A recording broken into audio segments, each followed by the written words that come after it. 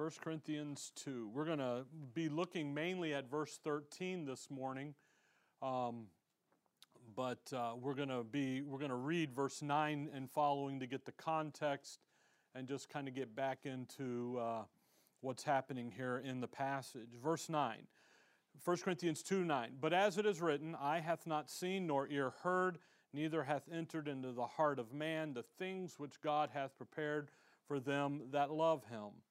But God hath revealed them unto us by His Spirit. For the Spirit searcheth all things, yea, the deep things of God.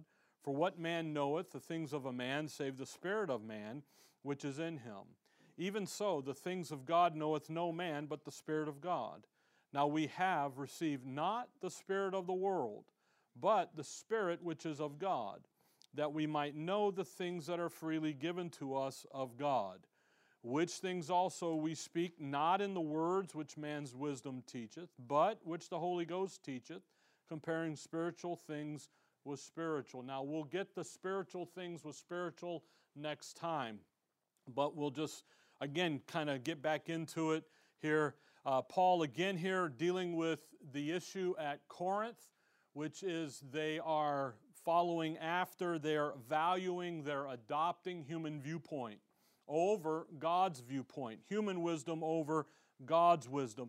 They're founding their search for truth, for answers, all on human wisdom, the wisdom of this world.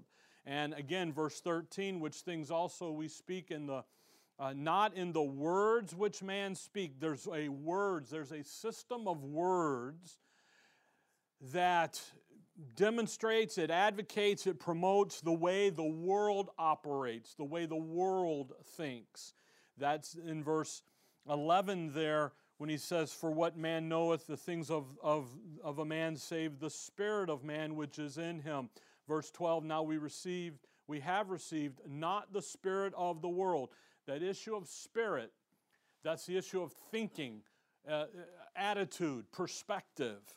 It isn't a spooky ghost thing, you know, Casper the Ghost, or here's Shaggy and the guy's catching the ghost and it's, you know, Mr. Whipple with the hat on or something stupid like that. It isn't the hokey stuff. It's actually the way the world operates, the way the world thinks. And what the Corinthians are doing is that they are on the quest for truth, for knowledge, for wisdom. And they are after it in an inappropriate, in a wrong manner. They're going after wisdom in an inappropriate. They're saying the only true source of wisdom and understanding is over here in human wisdom, human viewpoint. And what Paul does, verse 9. But as it is written, eye hath not seen nor ear heard, neither have entered into the heart of man the things which God hath prepared for them that love Him. That's not the ear gate, the eye gate, and the heart gate. The eye gate, imperialism, the scientific matter. I got to see it. If I can see it, then it's true. The ear gate, that's secondhand information. That's grandma taught us. I believe that because I went to this church. See? And now I'm going based off of secondhand information. The eye gate is unreliable because your eyes play tricks on you. You can't always be, you know, it always looks one way, and you understand that. But the ear gate is more unreliable. It's the least reliable because now I'm going based off of what somebody else says, what somebody else thinks. And then the heart, Jeremiah 17, the heart's desperately wicked. You don't know your own heart. And that is the most unreliable. And that heart is your intuition. I believe this because it makes me feel good. Well, your feelings are fickle. You know, if you watch football or anything, you know, here, 1 minute you're good and the next minute you're not. Last night, I can't believe the Detroit Lions won their division. So I watched them last night play the Dallas Cowboys. And at the end of the game, 2-point conversion, they made it. Everybody's elite. And then the refs throw the flag and the guy didn't report. The lineman didn't report. He did everything right So what is your emotion? 1 minute up and the next minute down. Because I was like, yeah, look at that, they beat Dallas. And then I was like, well, man, Dallas gets all the breaks. I don't be doing that over there now, you know. It's just something, but that's your emotions. Up 1 minute, down the next. Dallas won. Dallas won. They took the 2-point conversion away from them. Yeah, but they missed. They failed. Yeah. Yeah. What's that? No. So anyway, so that's your heart. That's your emotion. That's your intuition. All of these are unreliable ways to ascertain truth. Yet the Corinthians are using them. The church today uses these three avenues to gain a higher level of spiritual understanding. And yet, what did Paul just say? God doesn't work that way. He's never worked that way. God doesn't use these avenues. The end of verse 9, the things which God hath prepared for them that love Him. By the way, always read verse 10. But God hath, what? Revealed them. He didn't just keep them. Man in man's effort and energy tries to get there, can't get there. You have to come how? God's way. Because He has revealed them unto us, verse 10, by His Spirit. God has chosen to reveal the things, His wisdom, to humanity, but He's doing it outside of humanity. He's using the Holy Spirit. Verse 13, when we get down there, He's going to use words, specific words, to reveal the deep things of God. Again, He has revealed Himself. He's made Himself known. He's going to use the Holy Spirit to do it. And again, the question, how has God chosen to reveal Himself? How has God chosen to make Himself known? And by the way, and knowable. Because humanity, you talk to anybody out there that has anything spiritual on their mind, and they will tell you, you can't know God. They'll tell you that. You can't know there's a heaven. You can't know. And yet, God's Word says what? There is. See, that faith, that issue of faith, that formula for faith, we all have faith. I had faith that Detroit would beat Dallas, and I was crumbled. You know, not really. I'm from Chicago. We don't like Detroit anyway. I was just impressed that they were 11 and whatever they are now, 4 or 5. Yeah, 11 and 5. I'm like, wow, okay. But see, the thing is your faith, the object of your faith is where the value lies. And when God says that, and we believe what God says, now we're in the right arena. Come over to Ephesians chapter 1. You see, God, He has chosen to reveal Himself. He's chosen to make Himself known and knowable. And by the way, He delights in doing so. He delights in making Himself known.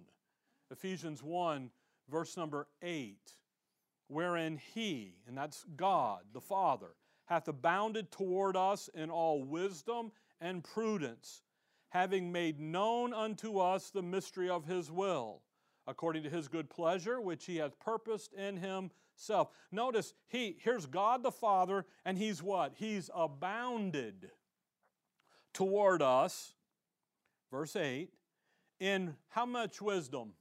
All of it. How much prudence? All of it. How much knowledge? All of it. He doesn't hold anything back. He's revealed it all now. There's this super flow of information now. The great illustration is Niagara Falls.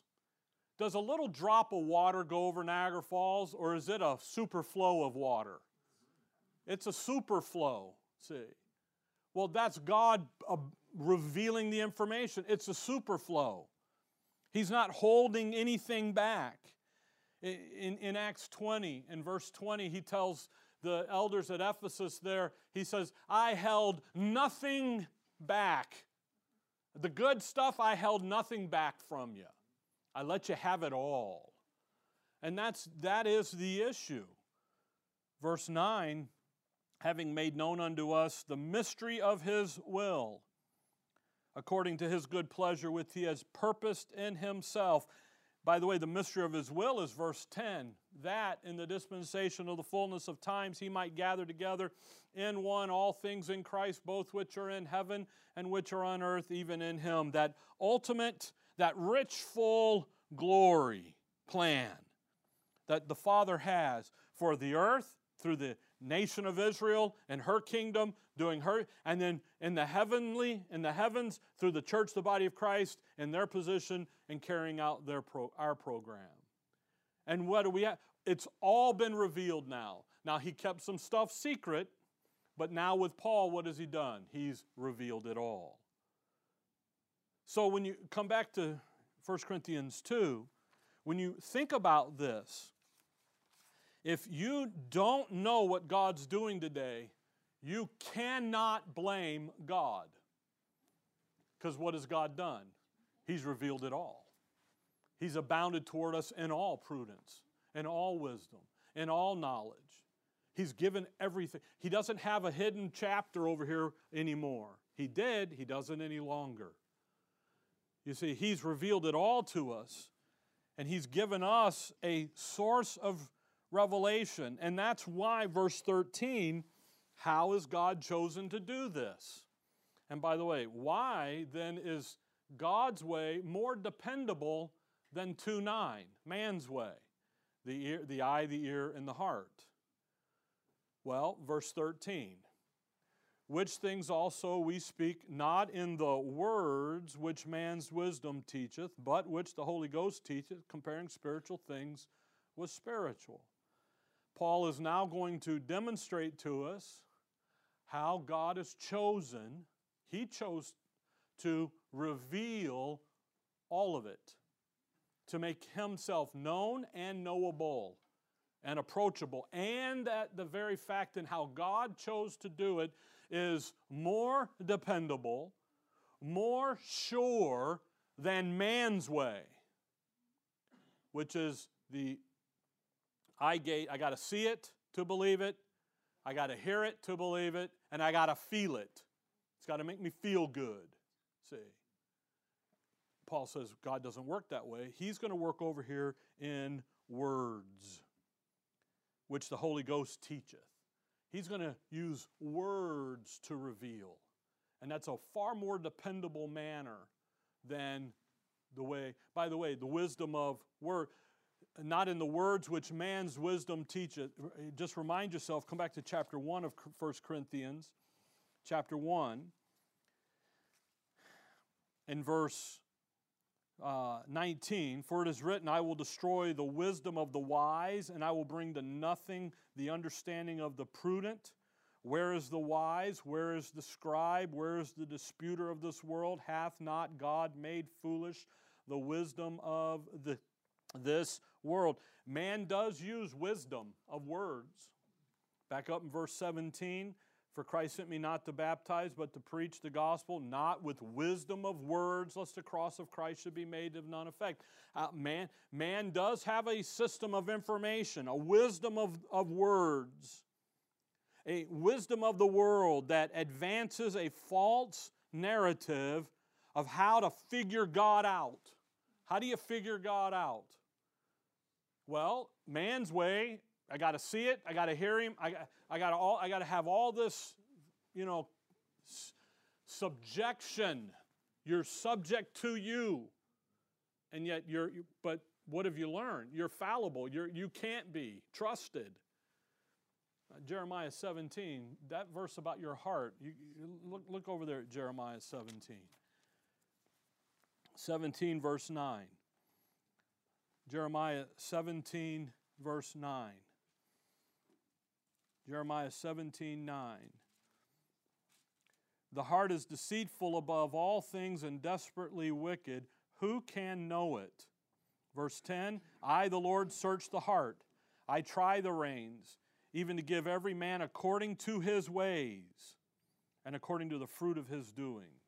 You come to the Word of God with a hidden agenda, that hidden agenda will pop up and you will find verses all through God's Word to support it, and then you will find verses all through God's Word that destroys it.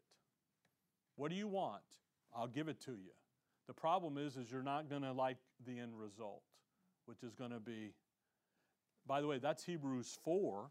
If you come on, who desperately wicked, who can know it? Look at Hebrews 4. Hebrews 4.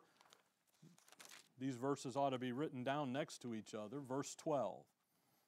Hebrews 4 and verse 12. Hebrews 4, verse 12.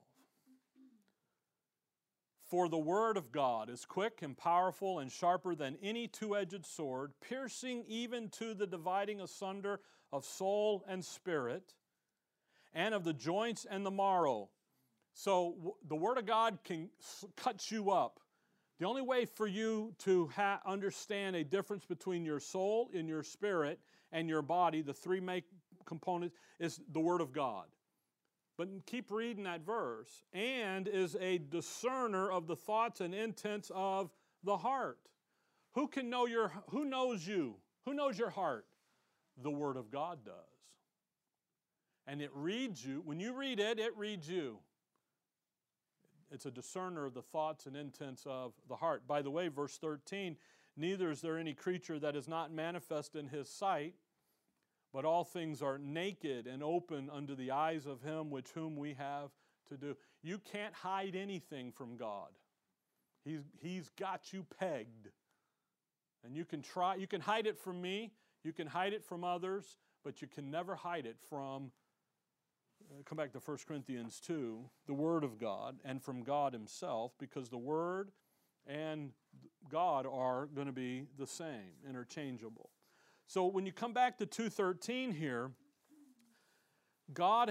Paul now is going to focus in on the work and the ministry of the Holy Spirit today in the age of grace. And he's really going to focus in on the part of the Holy Spirit's ministry that is the teaching ministry.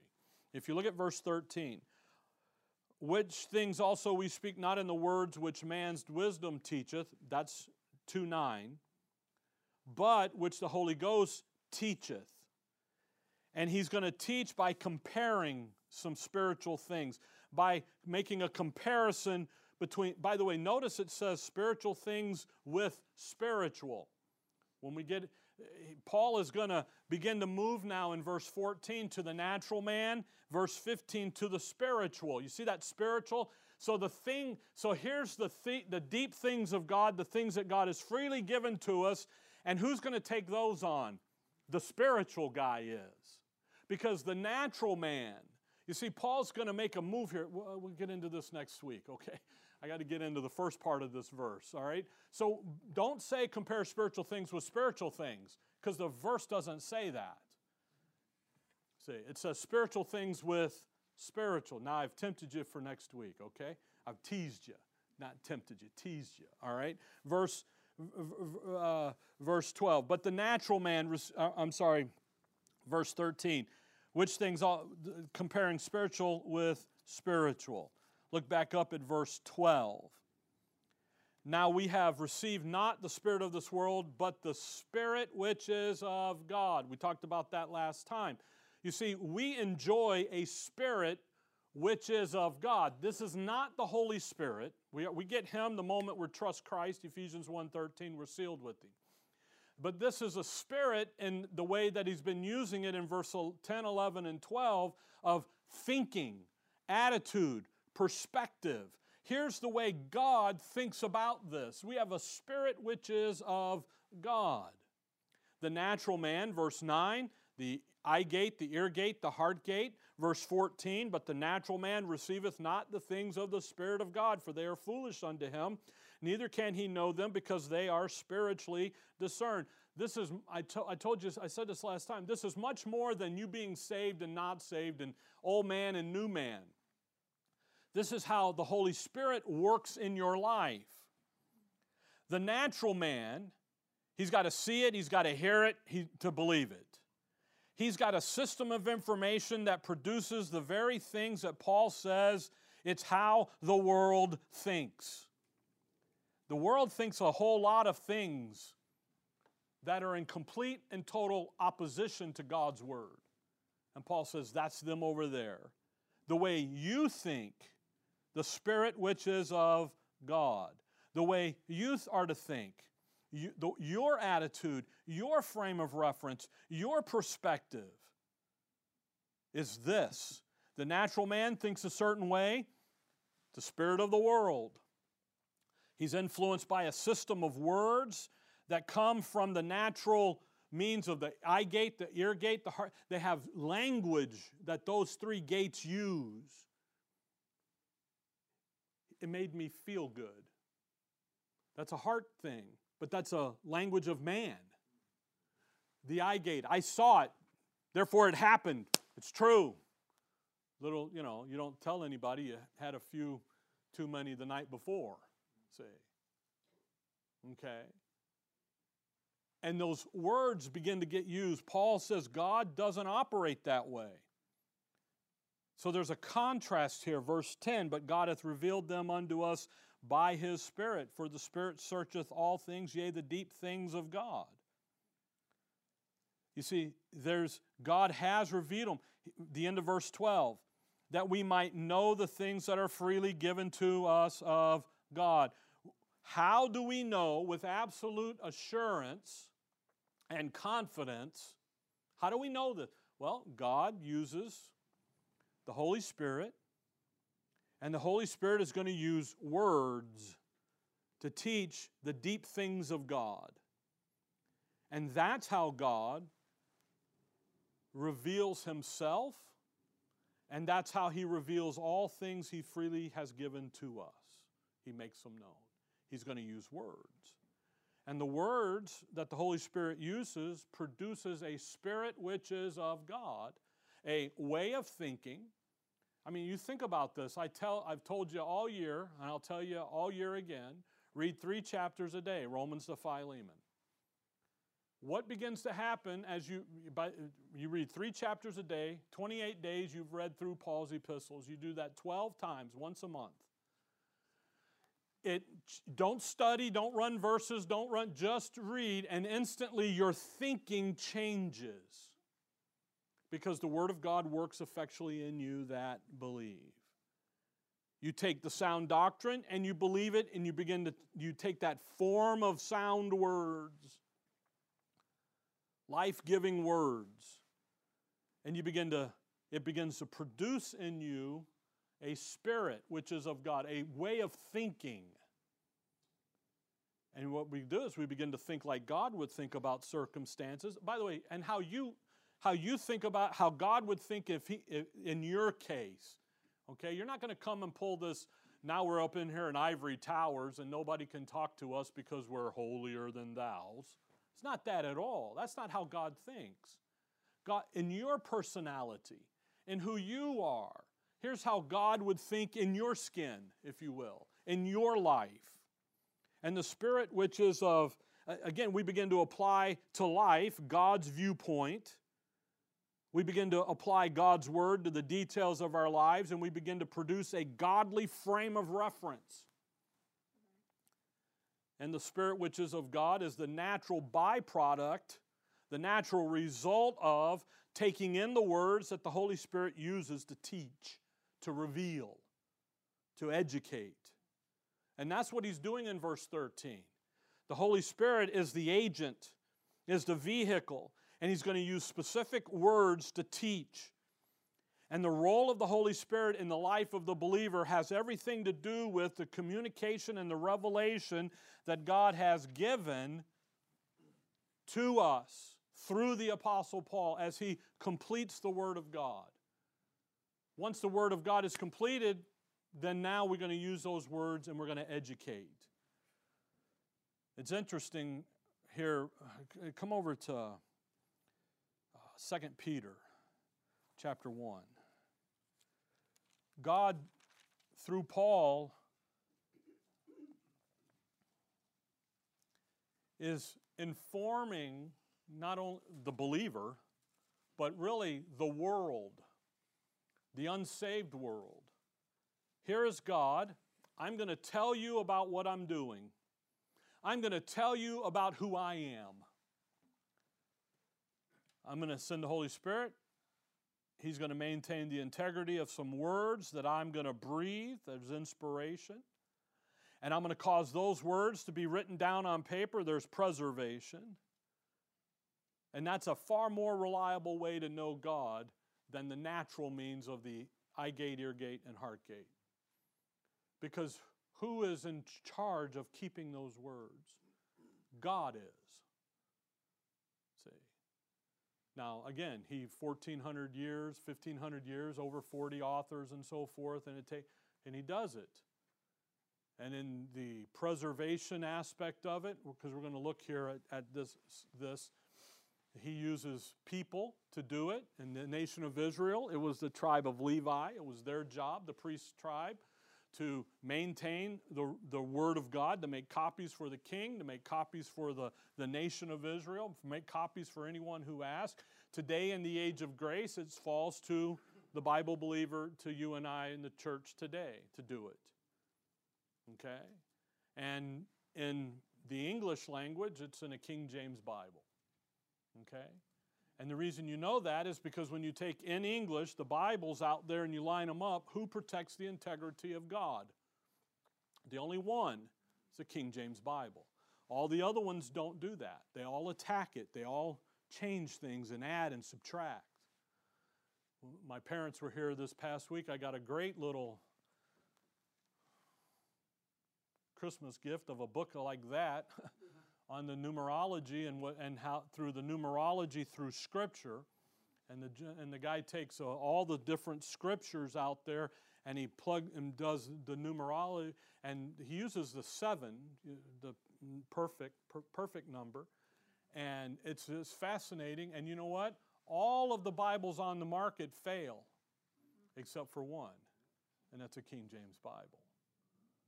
So it's like, well, okay, maybe we ought to pay attention. Okay? You got 2 Peter 1. Because what Paul's going to do, by the way, a written text that we all have access to is far more reliable than what I think. Because it's different than what you think. And what you think is different from what others think. So now who do we say is right in the thought? Whose thought is right? Well, my thought's right. Well, no, mine, now we've got, see, it's unreliable. A written text that we all have access to is far more reliable because now we can come here and say, okay, what does the text say? Folks, you and I, we're a people of a book. And don't let the theologians tell you you're not, because you are. Man, instinctively built into man is a desire to know and to search and to look for. And God says, I've made myself known right here on the pages of a book. How do we know that Isaiah said this, or Moses said that, or Noah did this, or Jude says that, or Enoch says, how do we? Because we have a book that recorded all of that. See? Well, but Rick, some of those, no, it's not some of those are stories and all. No, it's not. See? 2 Peter chapter 1, Paul is going to give us now here in 1 Corinthians 2 the role of the Holy Spirit and the words which God is revealing. And we find that they've been given to us in a book. God tells Moses, write out the Torah, put it in a book. Isaiah, write this judgment down and put it in a book so they can have it forever. Forever is a long time. Jeremiah, he writes out Jeremiah. And the old king takes a knife to it and cuts it up and burns it away. And God says, that's okay, Jeremiah. Rewrite what I told you and then add these words to it. And you know what? He didn't miss a word in any of it. By the way, the originals are not the issue. You know how you know that? Moses in the 10 Commandments. What did Moses do when he came down with the first set of 10? The originals. He broke them. God calls him back up and rewrite it. He didn't miss a letter, didn't miss anything. He writes it the way it is. And that's actually The set that went into the Ark of the Covenant originally was the copy of the original. Translating is not a problem for God. I know what man says. I know what the theologian says, but it's not. Because here's God talking to Moses. Now think about this. Here's God talking to Moses. You go tell Pharaoh, let my people go. Now what language does Pharaoh speak? Egyptian. And actually, Pharaoh spoke all the known languages of the day because he was the top dog, okay? But so did Moses. So here's God talking to Moses, burning bush. We'll just call it Hebrew. He comes over here to Pharaoh and talks to him, and we'll just call it Egyptian. And you know what? He didn't miss a beat. No loss in translation at all. He does it with Daniel. He does it with Paul. You guys are looking at me like I'm nuts. I'm way off my notes, but come over to Acts. Come to Acts. Hold on to it. Hold on to it. Look at Acts chapter 22. Hold on to it. Just hold on. Bend it back. We're going to get there. Look at Acts 21. Acts 22. Sorry, Acts 22, verse 1. I know what the critics say. Oh, the translation, this and that. That's a bunch of hogwash. It's not a problem when the translating that's being done is done appropriately and by believers. See, when the NIV committee met in the very beginning, when half of the people on the committee were jailbirds, con artists, we got an issue there now, see. Look at Acts 22, verse 1. Men, brethren, fathers, hear ye my defense, which I make now unto you. This is Paul talking to the leaders of Israel. And when they heard that he spoke in the Hebrew tongue, to them they kept the more silence, and he saith. Now, 21:40, the end of the verse, he spake unto them in Hebrew tongue, saying. Now let me ask you something. When Luke wrote Acts, what language did he write it in? Greek. Paul spoke in what? Hebrew. You're reading it in English and you haven't missed a word. Paul speaks in Hebrew, Luke hears it, writes it in Greek. And then the translators come along and they move it from the Greek, but it started in Hebrew, see. So don't let, now come to 2 Peter 1. Don't let the translator, don't let the theology out, no, you don't speak Greek and you don't speak Hebrew. You know how I know? You just don't. You speak English. Now, if it's your nationality or, okay, that's different, but you don't, the majority of us don't speak either, so you have to rely on who to tell you what it means? Me. And guess what? I don't speak it. And I have a hard enough time with Google Translate.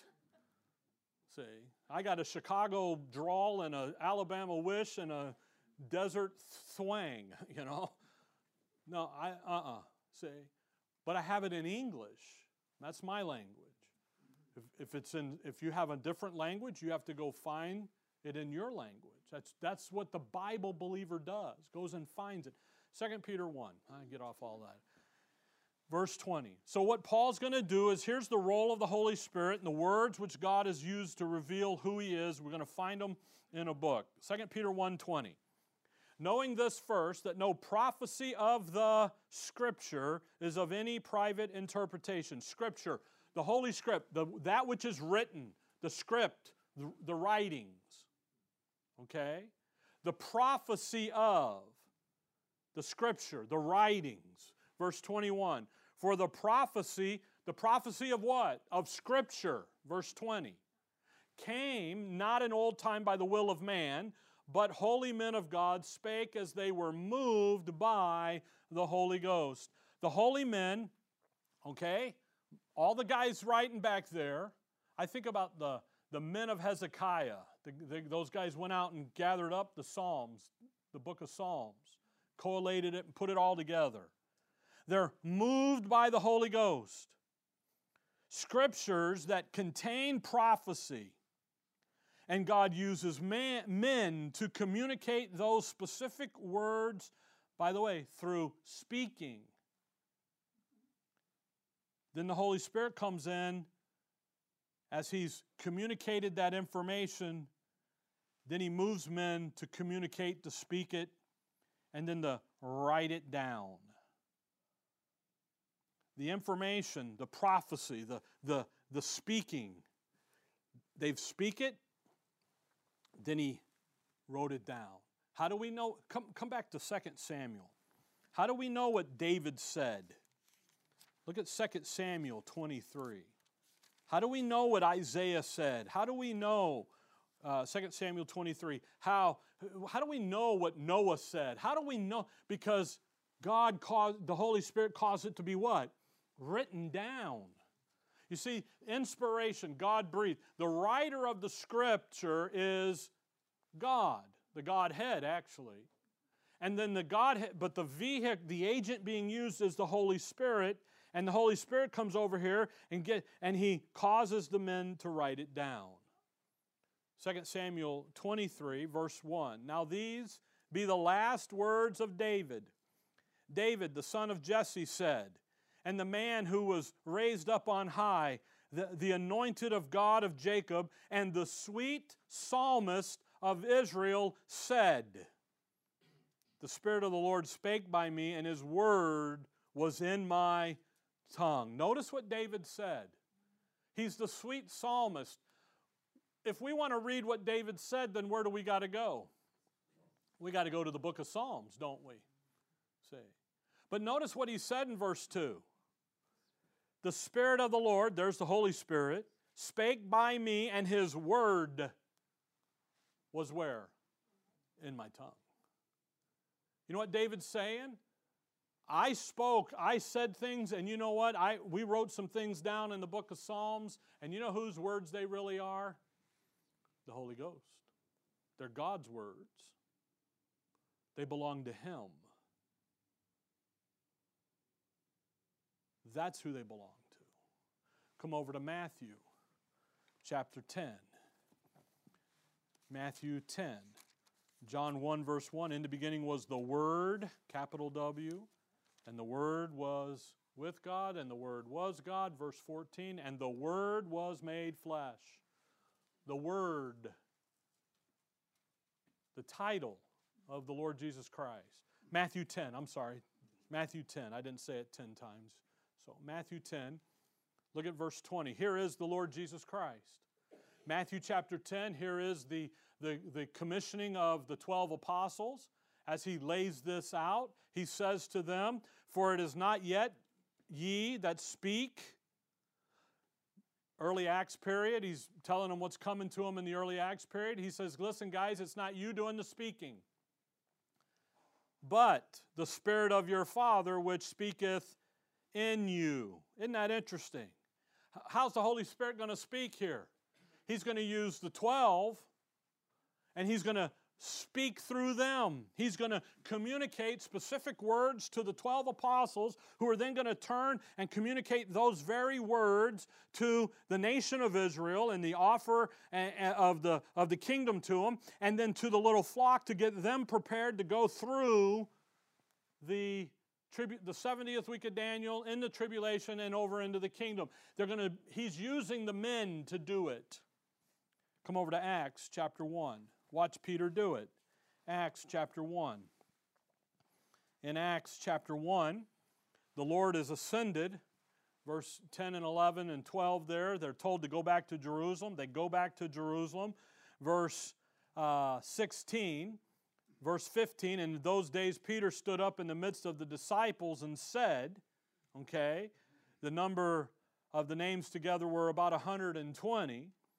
He said, men and brethren, this scripture must needs have been fulfilled, which the Holy Ghost by the mouth of David spake before concerning Judas, which was guide to them that took Jesus, and he quotes Psalms 41. How did Peter know Psalms 41? The Holy Spirit told him You guys got to get Psalms 41 done. You got to get 12 of you. They only have 11. Judas is gone. We've got to have 12 so that we can move forward. But notice how Peter says it and how the Holy Ghost records it through the pen of Luke. Who spake? The Holy Ghost did. By who? By the mouth of David. See? Go to Acts 28. Acts 28. Here's Paul, our apostle. Acts 28, verse 25. At the end of the book of Acts. And when they agreed not among themselves, they departed after that word. Paul had spoken one word. Well spake the Holy Ghost by Esaias the prophet unto our fathers. And then he quotes out Isaiah there. Isaiah 6. How does Paul, again, Luke writing it. So the Holy Ghost, through Luke, through Paul's mouth, communicates, well spake the Holy Ghost by Isaiah the prophet unto our fathers, and off he goes. You see, the Holy Spirit is speaking specific words. He's revealing who God is and what God's doing today, and He's doing it through words, using human authors, and it's to be written down. Now, come back to John chapter 16. Because there's something interesting here. There's a connection between the written word and the living word. Okay, now we're not going to spend, the hour going through all the connections. But there's a connection here between the Spirit working and the speaking and the writings, that they're all connected. John 16:13. Now, in John 13, 14, 15, and 16, they're in the night before Calvary, and they're in the upper room. And the Lord is talking to, the only 12 apostles are there. Judas is going to leave, so there'll be the 11. Judas is going to leave to go betray and do what he's got to do to cause Calvary to happen. They're in the upper room. So the Lord is educating the leaders of the little flock, the nation of Israel. By the way, if you look back at chapter 14,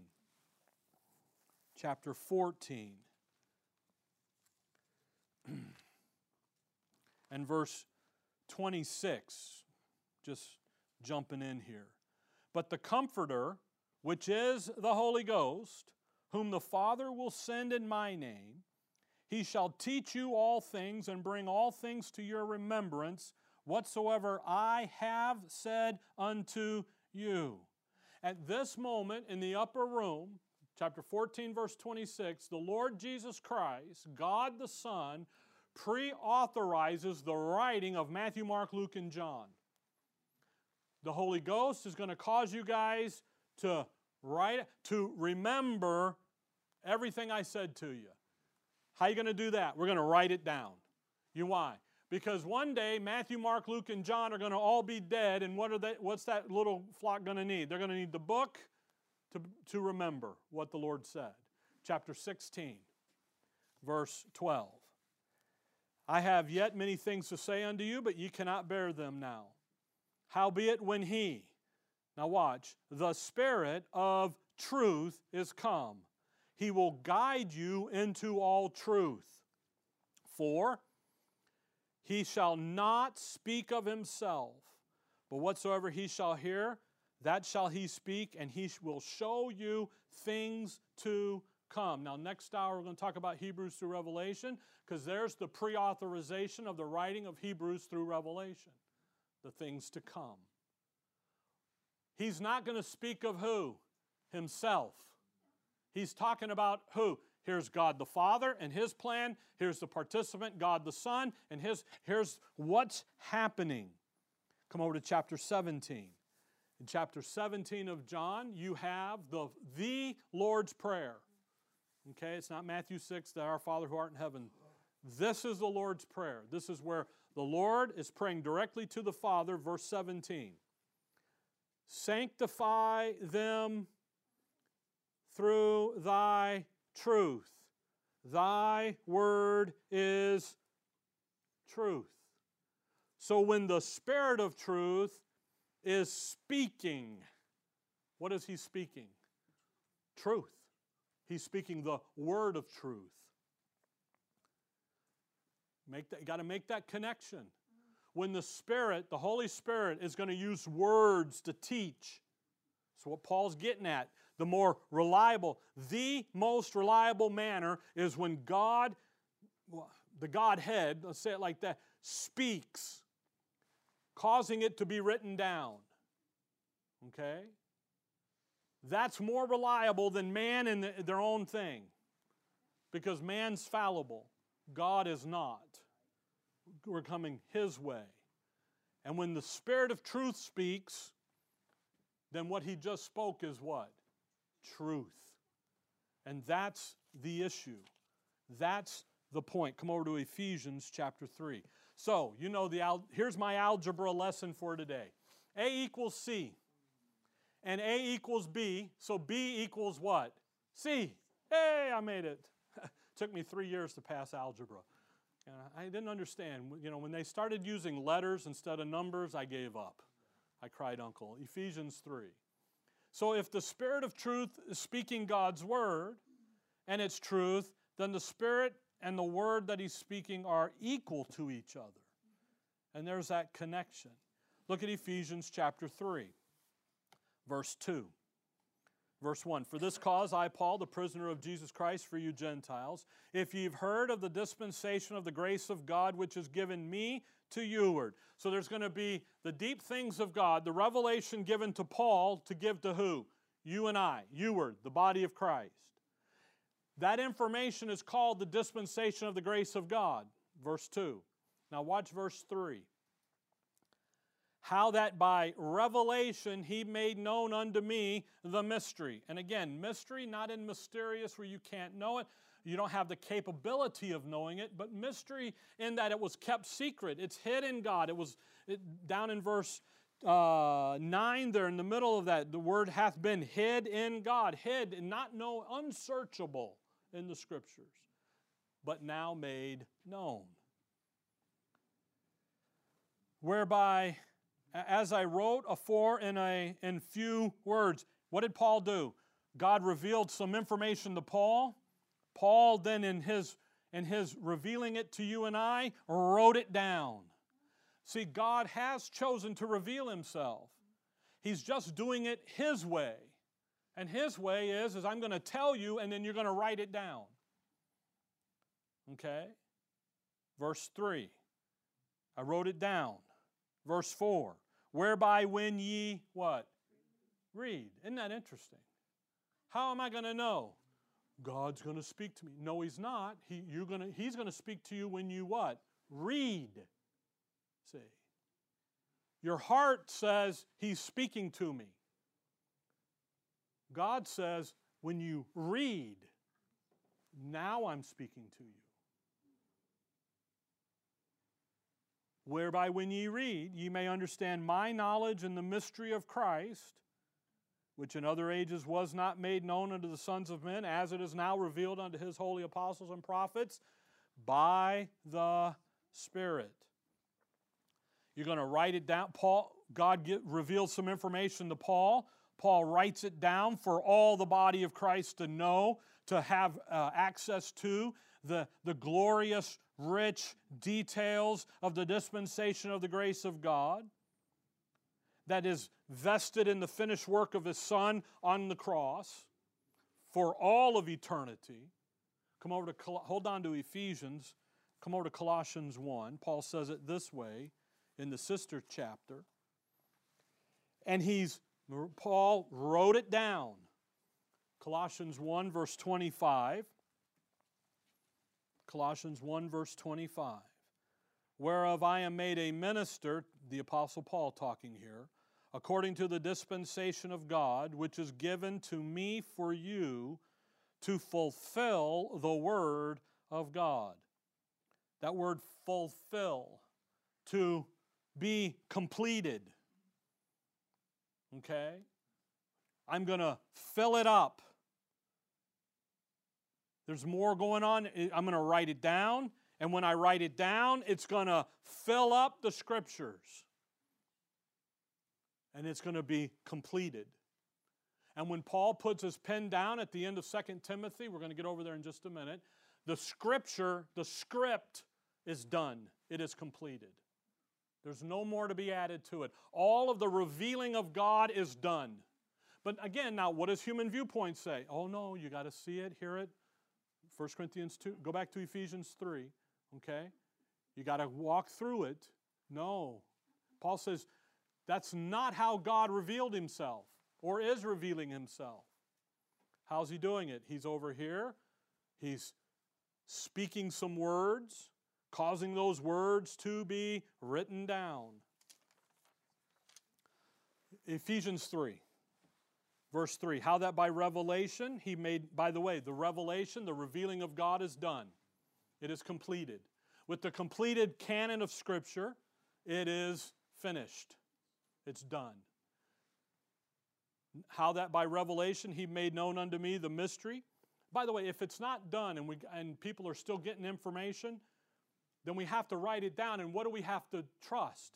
That they are reliable. And they're not. Because they're fallible humanity. They're sinners. Most people that I have ever read about, hey, I heard this, I got that, has an agenda somewhere. You know what God the Father's agenda is? The promotion of His Son. Ephesians 1:10. That's His agenda. That is our agenda as well.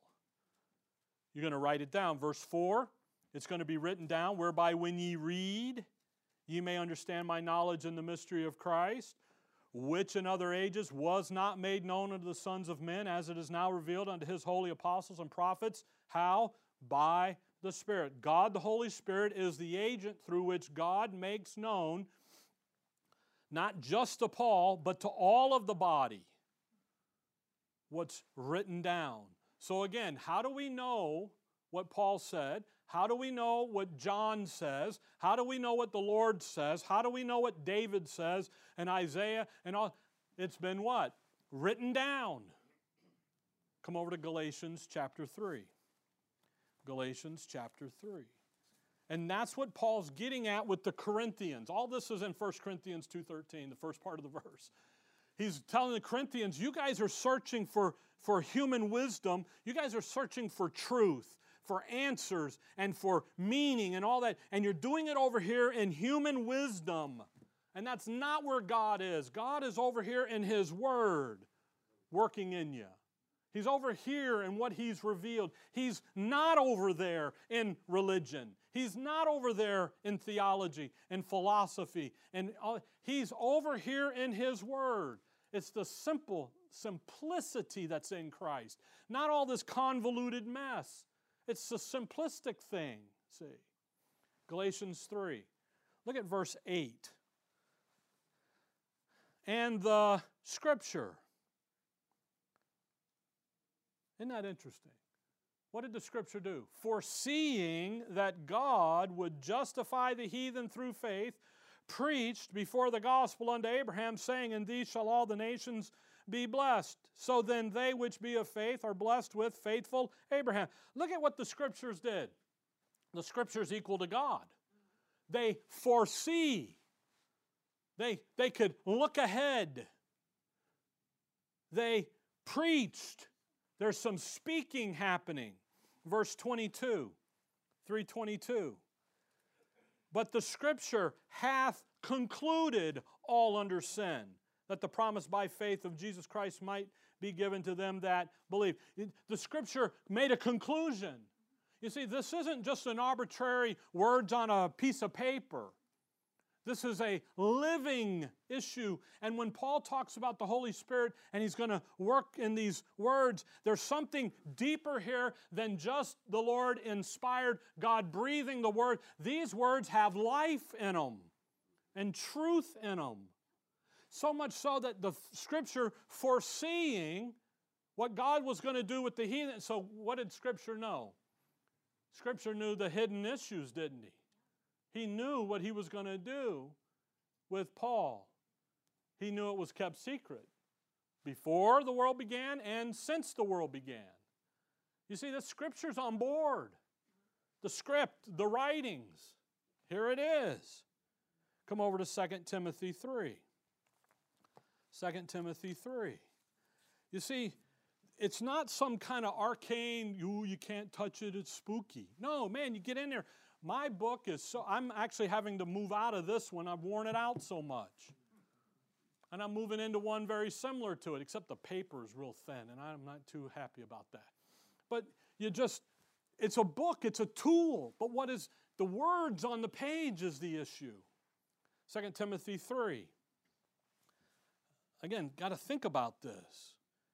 The last epistle written by Paul starts verse 15, and that from a child thou hast known the Holy Scriptures, which are able to make thee wise unto salvation through faith which is in Christ Jesus.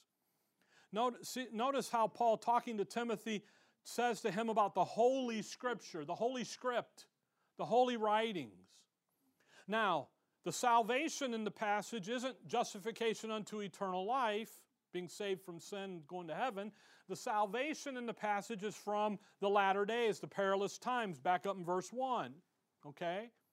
So whatever Scripture that Timothy had as a child, it did what? It equipped him to have a place and a point of rescue and refuge from turmoil and tribulation.